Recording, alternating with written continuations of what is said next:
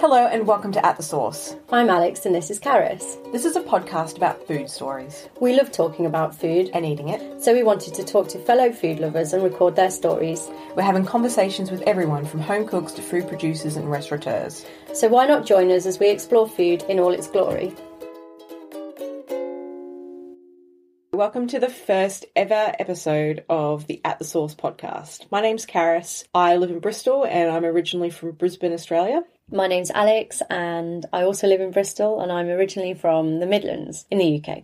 We did bond over our love, well, Alex bonded over her love for Australia because she lived there, and I bonded over knowing somebody who knew what I was talking about half the time, so that was really handy. Thank you, Twitter. I almost said Tinder.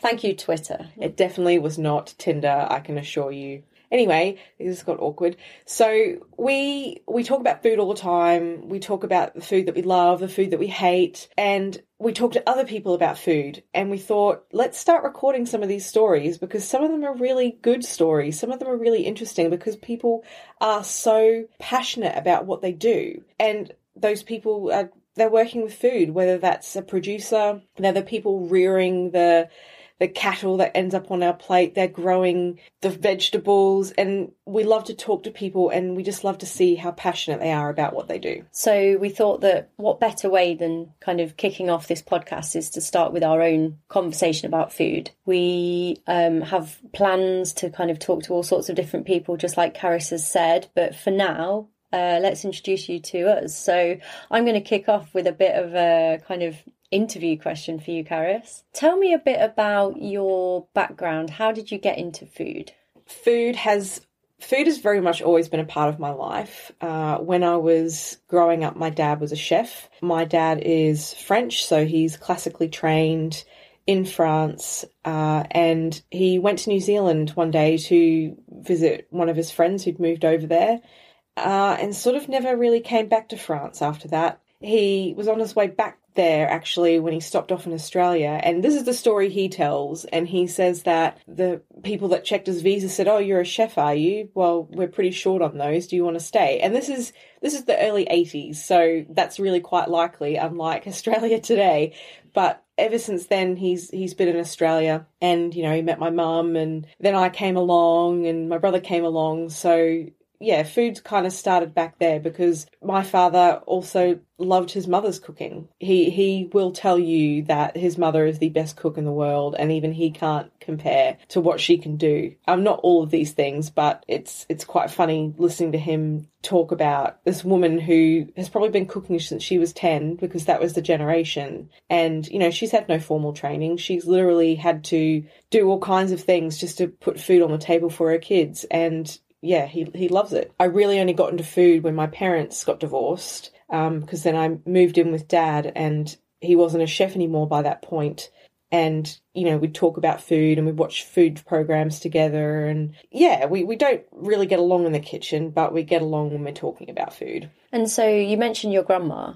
She's obviously French and still lives in France. And do you ever cook with her when you visit? I have cooked with her once, and that was a couple of years ago.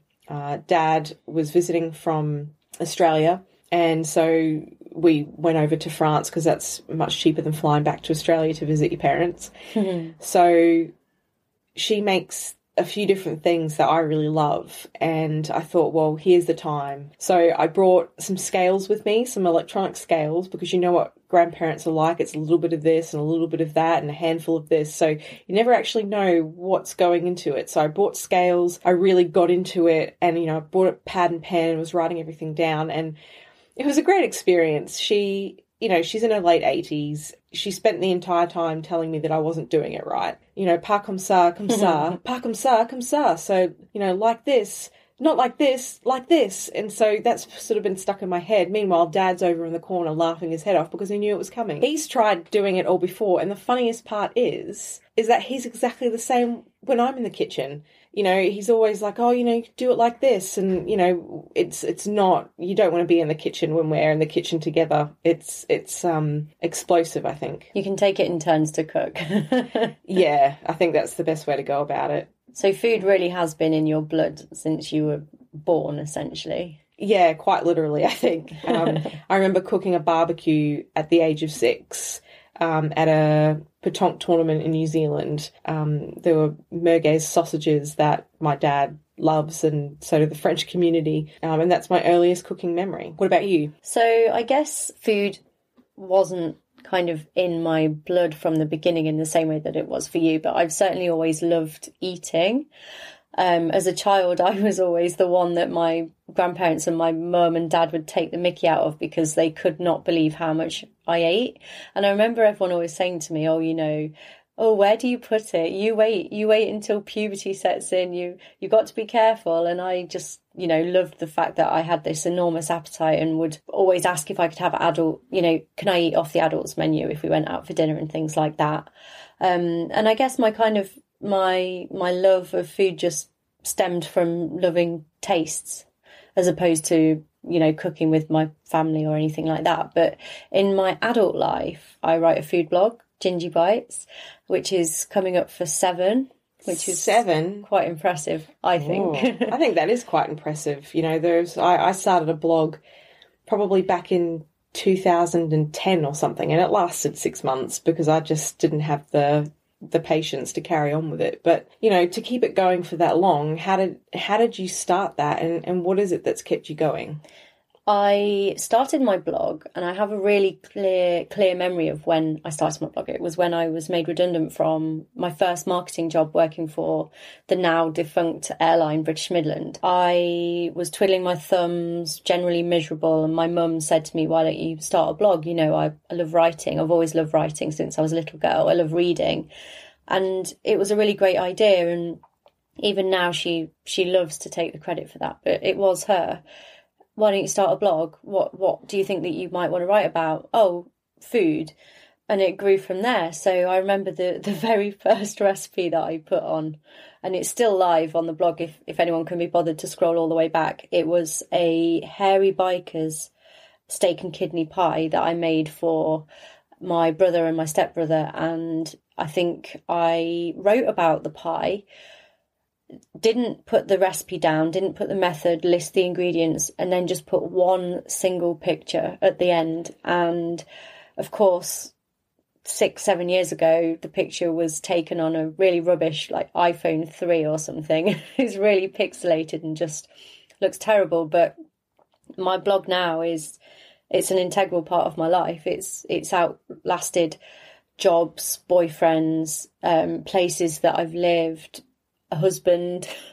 It's believe that's a story for another blog. Absolutely. But the point is Gingy Bites is me, and I am Gingy Bites, I guess.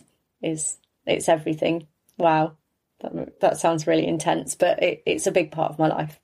That's fair enough. How did you come up with Gingy Bites? Well, aside from the obvious, but I'm not actually that ginger. No, I know. And people don't always believe me, but when I was born and when I was a little girl, my hair was ginge, like proper carrot ginge, and my childhood name is Gingy.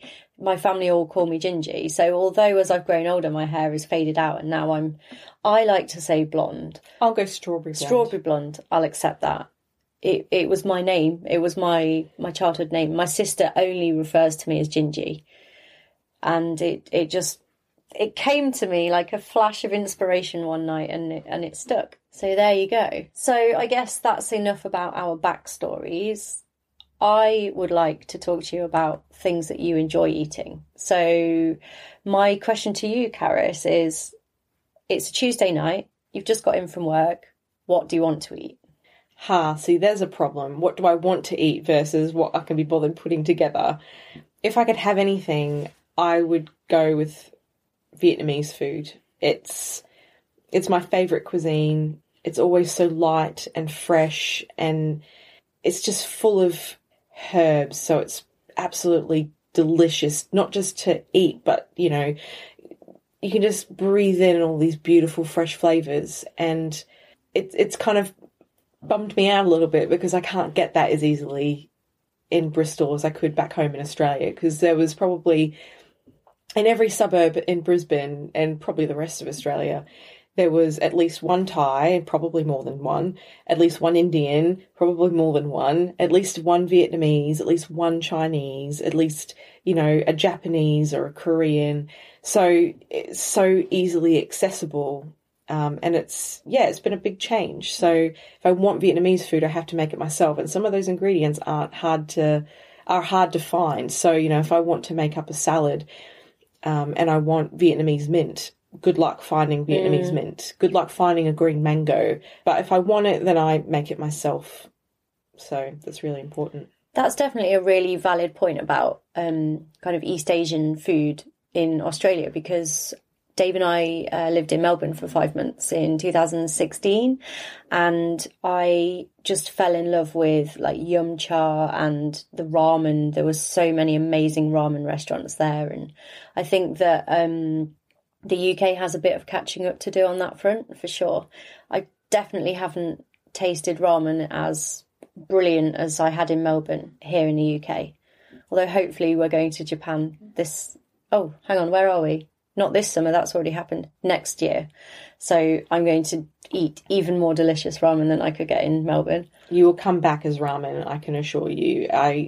My time in Japan was just me finding the best ramen, the best okonomiyaki, the best bento boxes. Oh, I'm so excited. Anyway, we could talk about that for ages, but... This is what we do though, isn't it? We go down a rabbit warren of something that started off as saying, oh, what do you want for dinner? And before you know it, we've waffled on about the joy of ramen for half an hour. I know, it's scary. What's your favourite? It's really hard to pick a dish. I can pick a dish, and that would be bun ga, which is the Vietnamese rice noodle salad with lots of fresh vegetables and nuoc mam sauce. But what would you pick? I honestly don't know. I'm really rubbish at answering this question because people ask me quite often, oh, Alex, what's your favourite dish? And honestly, it varies massively. So I can certainly narrow it down to wet food. I love spicy food. Growing up in the Midlands, there's in Leicester in particular, which is near where I grew up, there is a really huge Bangladeshi and Pakistani community. And I feel like I was blessed with amazing curry. And actually, some of the best curry I've ever eaten was from restaurants in Leicester. So I quite often will get a craving for a really good Indian curry. But really, anything soupy, stew, noodles, anything in a rich spicy broth, but also gravy. I'm a massive gravy lover. I could drink it. I do drink it out of the jug. Oh wow, I thought I loved gravy, but apparently that's nothing on you. It's fine because this is a podcast and no one can see me drinking gravy out of a mug. Anywho, what's the weirdest thing you've ever eaten? Okay, where to start? So Caris, I have this rule that I will put anything, I'm talking about food here, I will put any food in my mouth once. I will try everything once. So, for example, I have eaten beef lung, I've eaten chicken feet, I've eaten all sorts of safari animals that you could possibly think of. I have eaten quite a lot of offal. Probably the most unusual thing, though, that I've tasted, not eaten, is... when Dave and I were in Darwin, we licked the bottom of an ant. How does one lick the bottom of an ant? So there are these ants. They're quite big. They're about an inch long. They're pretty fearsome and scary to look at, and they are kind of green in colour, and their bum secretes a kind of citrusy lemon sherbet kind of liquid. And apparently in the Aboriginal communities, this particular type of ant is really popular, and they would kind of crush them down to make a cordial, or they'd use it as like cold and flu remedy. You're honestly, not making this sound this is genuinely a true thing. And when Dave kind of said to me, oh, Alex, lick this ant's bum, obviously I was kind of no. But then he did it, and the people that we were with did it, and I thought, this is either a huge prank for the tourists, or it's genuinely like one of the coolest, weirdest things I'll ever do in my life. And, I'm game to give it a go. So I licked that ant's bum, and it was very pleasant.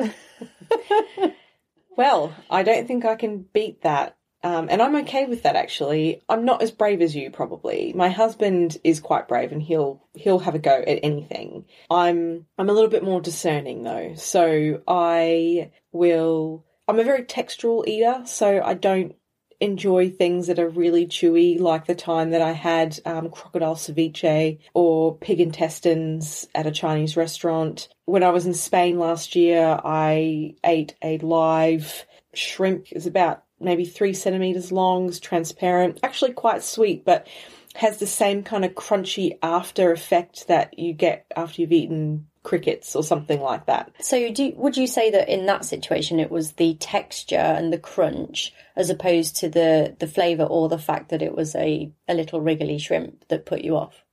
I'd say it's because it was alive that put me off the most. Yeah. But I ate it and I gave it a go. See, I don't know how I feel about that, because there's quite a growing trend. You might have seen it on YouTube, and if anyone wants to Google it, you will be able to find it quite easily in Japan and in Korea. And actually, I saw this when we were in Korea earlier this year, yeah, where it's usually with like squid or, you know, little baby octopus, where it will be served essentially live on like a hot griddle or whatever, and it's kind of all still wiggling, and you eat it. And it's a difficult one, because on the one hand we choose to eat meat and fish, and we kill them and we farm them for that purpose, but that made me feel uncomfortable to witness. I didn't actually try it myself. It's taken a dark turn here, Karis. Yeah, maybe we should think about something a little bit more bright and cheery. I think we probably should. Although, before we talk about things that are bright and cheery, I just have one more thing to ask you about.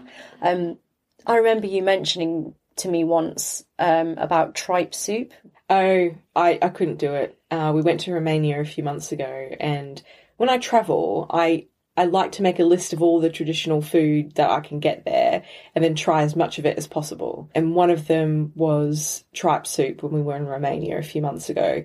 And at various points in our trip, we had one tour guide who said it was the greatest thing he's ever eaten in his life and he loves it. He would have it every day if he could. And then one other tour guide saying he did not like it at all. And that made me feel a lot better, because, I mean, I've had tripe before and it's just, maybe it's been cooked wrong the time I had it, but the texture is just really off-putting, and it really doesn't, I guess if you're not used to having that kind of texture, it's really, really off-putting. But, you know, offal is much bigger here in the UK and Europe than it is in Australia. I think that's quite a recent thing in the UK. Obviously, like, we've come full circle, because as your country gets wealthier and people are able to choose the cuts of meat that they want to eat, it obviously means that lots of the animal is wasted. But I definitely think that in the last kind of 5 years, there's been a kind of renaissance of nose to tail eating. And I love that. And I will try offal. I had really beautiful offal, and I'm trying to think what it was. And it was at Adelina Yard here in Bristol, which is a really nice little restaurant that I think is quite often overlooked, because they don't shout the loudest, they don't get all the bloggers in, so they're not plastered all over everywhere, you know. And it was, what was it? It might have been sweetbreads, or it wasn't kidneys, but anyway, I can't remember, but it was absolutely stunning. And I will find out, and I'll add it into the show notes, because I think I have a photo of it as well. Anything can be prepared and made to taste amazing. You know, if you it's like the time I had the crocodile ceviche, it was not good, but it just wasn't prepared well, because I've had other crocodile that's been delicious. So, and I had a friend make, I think she cooked emu once, and we were all a bit like, we should never have prepared it this way. But there are plenty of ways that, and I've had kangaroo where, you know, it's been beautifully cooked just like a piece of beef. But then I've had it where somebody's tried to marinate it, and then, you know, it was just overcooked and horrible. So, you know, it really depends on the preparation. It's really easy to overcook kangaroo, right? Look, I think it's really easy to overcook and undercook everything. And in some cases, I mean, I think I would rather have overcooked chicken than undercooked chicken. But it's one of those things that there are things that are really easy to do well, and there are things that are really easy to mess up. So I guess we're almost out of time. I don't know if it sounds like we've just had a little rant or a little random discussion, but this is exactly what I hope that our podcast will be is just a couple of people sat around a table talking about their thoughts and their opinions and their stories about food. So it won't always just be Caris and myself. Hopefully it will never just be the two of us ever again. This is just the start. So in the words of all great podcasters, YouTubers, vloggers, whatever, I'm going to hand over to you, Caris, to say those famous words. No, I don't think I could do it. I'm going to do it. Oh, please don't do it. I'm doing it. Please, if you enjoyed our podcast, like and subscribe, and we'll see you again soon. Thanks very much for listening, and we hope you'll join us again when we talk to some other people about their food stories.